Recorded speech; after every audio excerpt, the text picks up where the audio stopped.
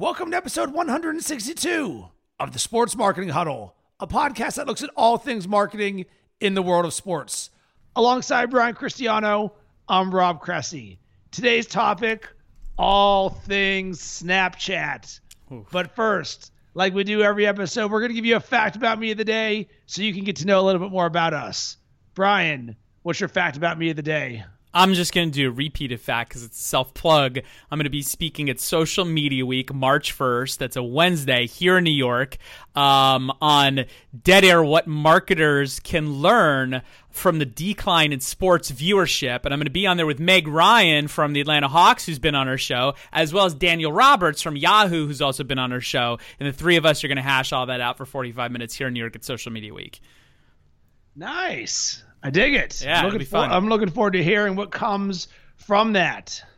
So for me, my fact about me of the day, and I may have mentioned this previously, but when I was in college at Miami of Ohio back in 2002, I was a late adopter of cell phones.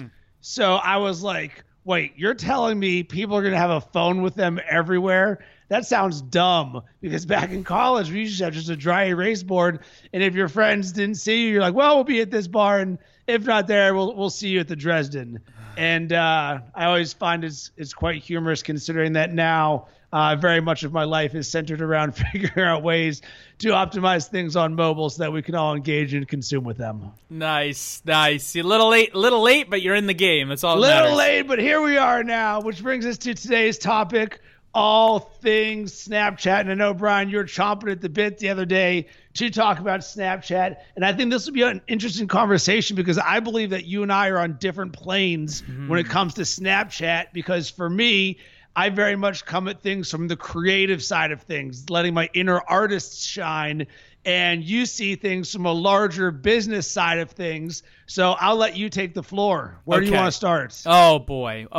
Where do we not start? This is interesting, right? Because this is a great timed episode because Snapchat filed its S1 for SEC, for the SEC so that they can IPO. It's rumored that it's going to happen sometime, early March. Maybe there's already a date. I'm not exactly sure. But sometime in the next 4 to 6 weeks, they're apparently going to IPO, assuming this all goes through.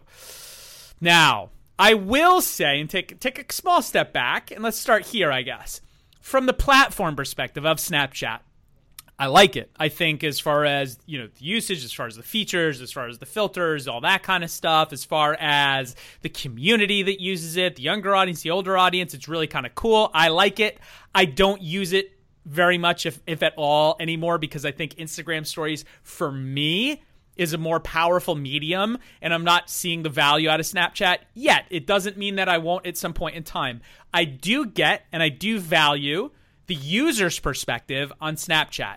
That's where it ends for me. The business model of Snapchat, I am so bearish on. It's absurd. But let's start there. What are your thoughts on the platform itself, actually Snapchat, not Snap, the company about to IPO? If given the choice and you said, Rob, you're only allowed to be on one social media platform as a creator, I want to use Snapchat. Really? Why? Because I'm better than everybody else at Snapchat, or I'm better than a large majority of people. Cocky. And the reason I'm extremely cocky about this, because I see what everybody else isn't doing that I'm doing from an engagement standpoint. I don't care about the numbers and all of that stuff. I look at things like I do in artists and creativity and storytelling. I love telling stories on Snapchat, integrating music, using emojis, moving them around everywhere. It's why I created a blog post of creative Snapchat tips to take your game to a whole new stratosphere. I like what Instagram Stories does, but I like Snapchat better from a creative standpoint. So for me, that's what I like the best. Okay. And look, I don't disagree with that from Snapchat platform. I think it's great. Though, if I can only choose one platform, it would not be Snapchat. That's just me, myself, and I. Now, let's move away from the platform itself, because I think we're both in agreement it's a great platform, and that's why they have 161 million or 150 something million monthly or daily active users on the platform, which is great, which is about the same as Instagram Stories. Not the same as Instagram. Instagram has 600 and something million, but Instagram Stories, it's about the same. And it's a great feat. That's a lot of people using this app on a daily basis.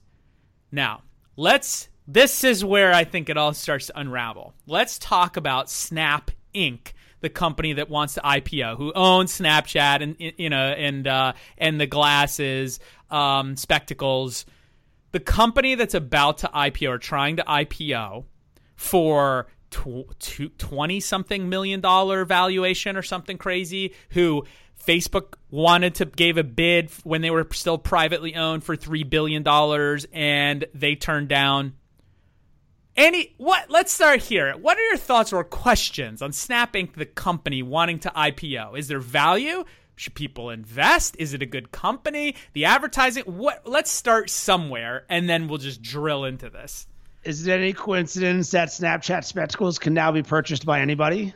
No, it's definitely no coincidence, and I think that they're letting little pieces out here and there. Here's another, tidbit right before the IPO, right? You could only buy them. They were like little pop-up things where you could get them before. Now anyone could buy them. Of course, that's timed right before the IPO to get everyone excited. Of course it is. So is the advertising API now being, fully available, not to everyone, but to, I think, like 13 or 14 different platform companies, to where they can buy on the back end of the API through an exchange, or sort of like an exchange, advertising for video and geo filters and so forth. That is now, they've been testing it for a handful of months. Now that's opened up, 14 companies. That's happening, of course, timed really well right before the IPO. It's great. Is that enough to be a fucking viable company in comparison to what Facebook is doing, into comparison to how Twitter is failing in that marketplace? Because how they make money right now, well, I shouldn't say make money. How they have revenue, difference, right now is through advertising. That's it. Which is just like how Facebook makes its money, which is just like how Twitter, well, again, has revenue. Just how LinkedIn has revenue. LinkedIn has a few different sources. It's advertising. Advertising on Snapchat. What do we think about that? Because there's three ways to do it. There is geo filters, which you and I have done before, and we do for clients. I was actually just I'm on in Digiday recently in an article this week where I talked about it very openly, what we're spending through some of our clients and what we're doing and some of the challenges of that. So you've got filters, you've got the ads now, the little actual vertical video ads that roll in between stories, and then you have the what do you call it? Lenses. The lenses, okay? And lenses are super expensive. They start at like $500,000, $750,000 for one lens for one brand. The ads, the actual video ads, start at a minimum of $10,000 per month, and you have to buy it through the API through one of these 14 platforms, or you could do the geo filters, and if you're spending in the massive hundreds of thousands or millions of dollars, you can work directly with Snapchat to do something nationwide or something bigger. Otherwise, you can buy up to 5 million square feet in a local one-off, one-buy through their self-serve platform. What do you think about now? And here's the thing, the context is Snapchat is very much this one-to-one, like stuff disappears, so it's kind of just me to you type of a platform, very under the radar. What do you think about jamming advertising in there? Well, I see Snapchat like I do the iPhone. There's so many things the iPhone doesn't do that can always get released later. So when I look at Snapchat versus Twitter versus Facebook, so you're saying, all right, revenue model, which way is it going to do? Are they going to not innovate like Twitter, or are they going to be more like Facebook? And when I look at the viability of Snapchat, we see the opportunities where they can drastically change things, from user growth to advertising to, Brian, wouldn't it be awesome for you to have a full-time bold geo filter always being able to run there? So instead of it being $10,000 for people to get a campaign, what if you could be spending $50 a month or something and create a different self-service type platform?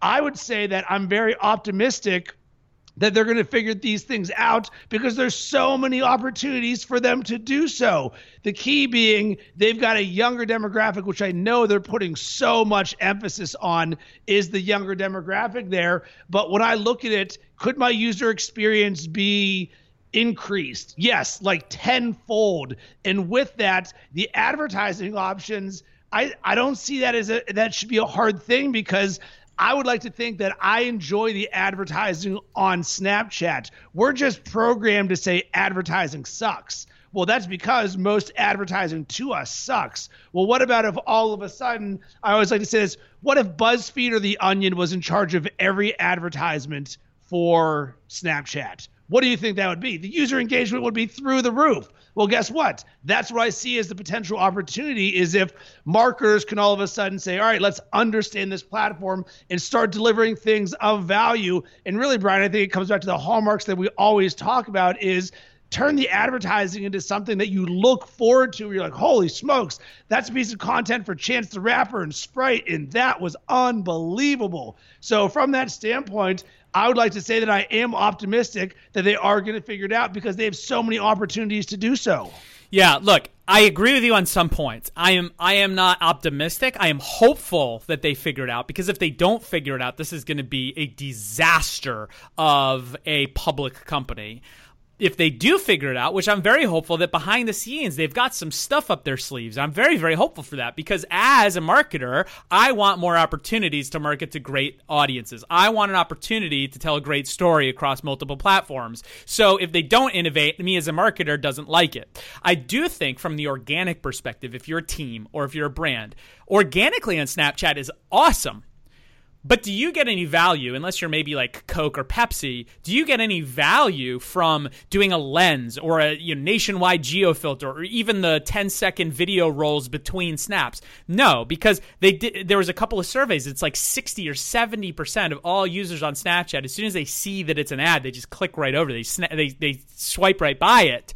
And as a brand or an advertiser, again, unless you're a Fortune 500, that getting an impression is a decent thing for you. But if you have some level of call to action, or you need people to remember, is anyone going to remember Bacon Sports or Bold Worldwide's logo in the middle of a filter? No, they're not. Same thing probably with most teams, unless it's a very specific event, which is what we do, which is what you've done, which is what a lot of the teams that listen to this podcast do. We've got an event, we're going to be there, or it's a team, it's a home game, we're going to put a filter, a geo filter up for that game. That makes sense, and it's relatively low cost for what you get unless it's a huge event. But that's it, right? And this is where I want to get into the numbers, because the numbers matter, especially we're talking about an IPO, we're talking about a company that needs to grow, and they're trying to compete with the likes of Facebook. And that's a reality in the marketing landscape. So, okay, their revenue comes from selling ads, whether it's one of those three types of products. Obviously, I'm sure that they'll open up more types of products, but here's the deal. They're going onto an IPO. They don't make any money. Not only do they not make any money, they lose $500 million with a B dollars a year. They lost $350 roughly million the year before. This year, 2016, they lost over $500 million.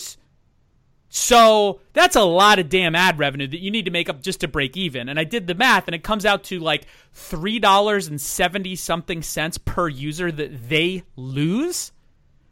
How on earth do you take something with such losing momentum from a business model perspective and turn it around? You're entering the market already losing. Like, anyone can spend and lose $500 million.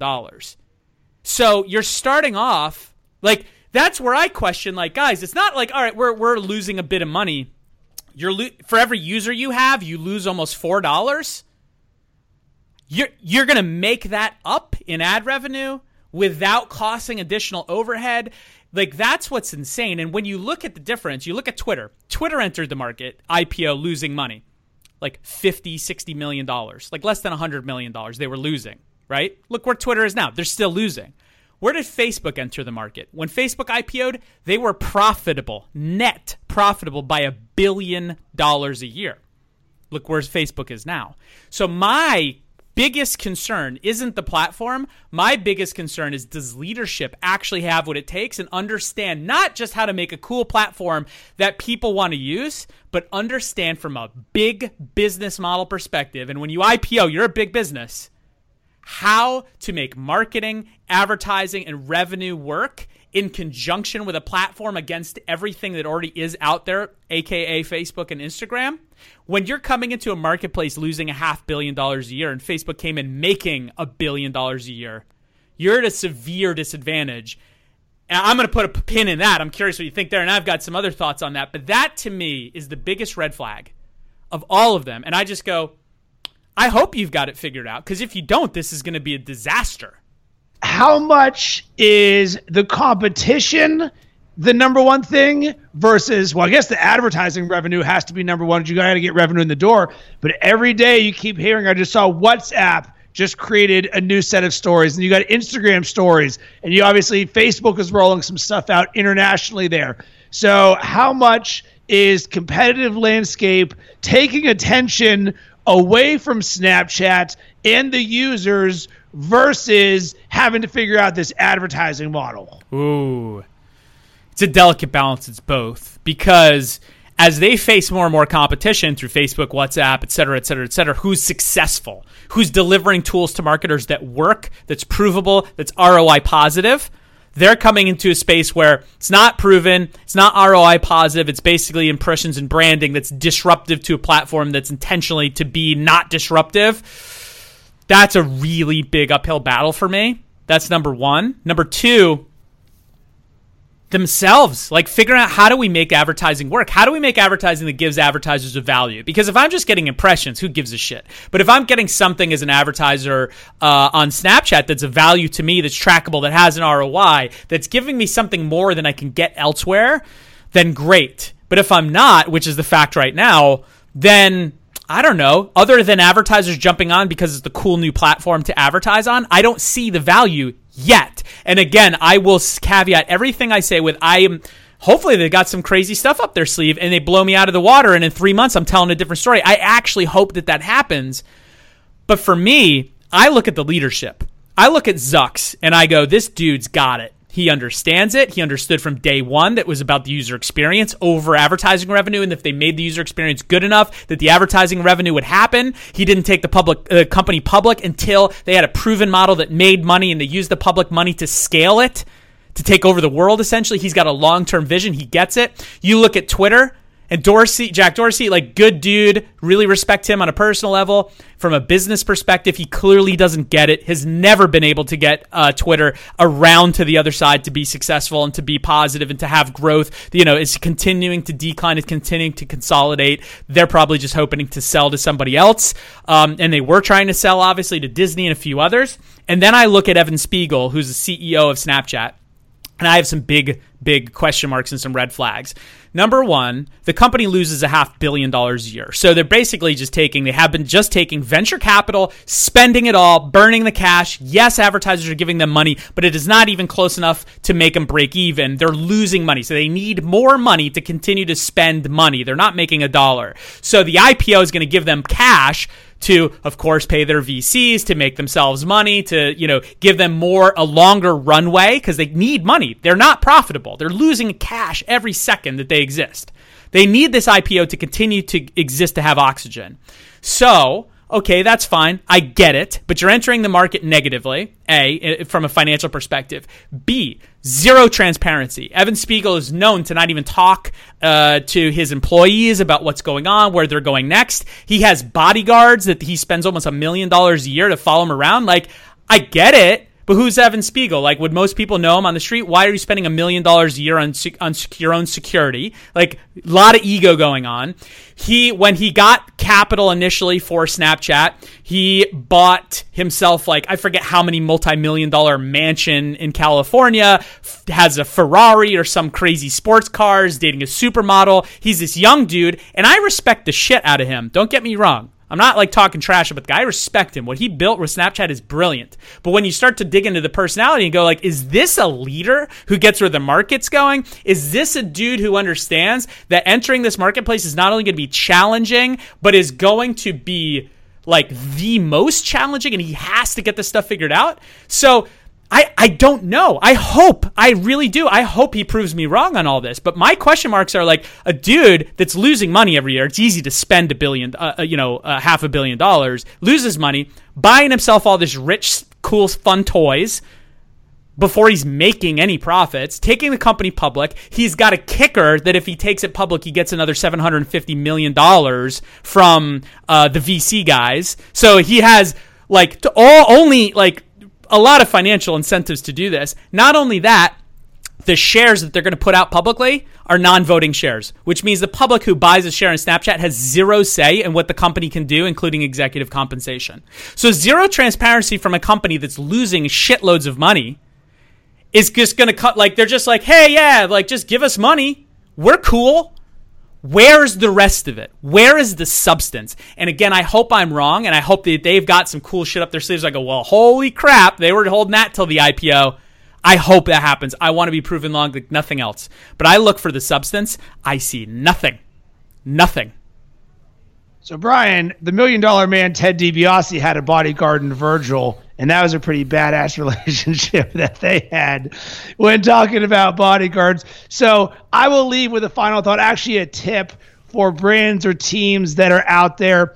Increase your Snapchat creativity by 10. What you're doing now can be so much better. There are so many other ways that you can tell your brand story on there. If you're not on Snapchat currently as a brand, what I recommend you do is just play around with it and just see what it's like to create snaps. The biggest obstacle to brands getting good at Snapchat is fear, because they don't know what to do. And you're like, well, I don't know. Well, have you been on the platform? Well, no, but I'm not a young kid.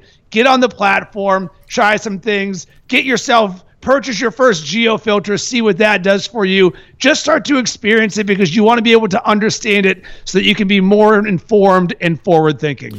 Yeah. What are your final thoughts? I got a few tips here as well. I think, first of all, and I know I'm talking a lot of trash, and I'm very, very hesitant. I'm very bearish around Snap Inc. IPO. Snapchat, the platform, I do like some things about it. I think from an organic content perspective, if you're a team, you need to be on there. You need to be creating awesome content, just like Rob said. If you're a brand, organic content that makes sense if your audience is on there and you can connect with them. If not, don't worry about it. There's a lot of other stuff going on. But organic content on Snapchat is amazing. The one-to-one that you can do on Snapchat is incredible. The geo filters, whether, I'm not I'll exclude the top 100 to 500 companies in America. Outside of that, anyone that's smaller than that, which are still massive size companies, don't buy the impressions. Don't buy the ad roll yet. It's not worth it. You're not getting any value out of it yet. Let's hope they figure it out. And when they figure it out, jump in. You're too early. You're too early right now to spend any of that money. But buy the geo filters based around you're going to be in an event. Like even when I was at the National Sports Forum, I had a geo filter on Snapchat that I used. Great. Makes sense. The arbitrage is cheap. It makes a lot of sense. Do that. Don't spend a lot of money on any of the marketing stuff yet on Snap. Go all in on the organic content side. Yes. As far as the company is concerned, when it IPOs, I would just say, look, do what you want. I would be very cautious. I want to see that they can prove that they've got a model that actually works, is scalable, and they have advertising that not only gives advertisers value, but makes sense for the end user, this younger audience that wants this exclusivity. If they've got that figured out, I'll be all in. I'll change my tune. I'll be the first one to admit it. Until then, I say be extra, extra cautious on this IPO. All right, time for the action items. And guys, I want you to send us your thoughts on Snapchat. Anything that we talked about here, hit up Brian and I on Twitter. Or if you want to hit me up on Snapchat, where I'm crushing, hit me up at Bacon Sports. Brian, do you want to drop your Snapchat handle? No, don't bother, because I probably won't answer you. But you can find me on Instagram, Brian_Cristiano, and I will answer you there. And I'm putting a crap load of content up on my Instagram stories.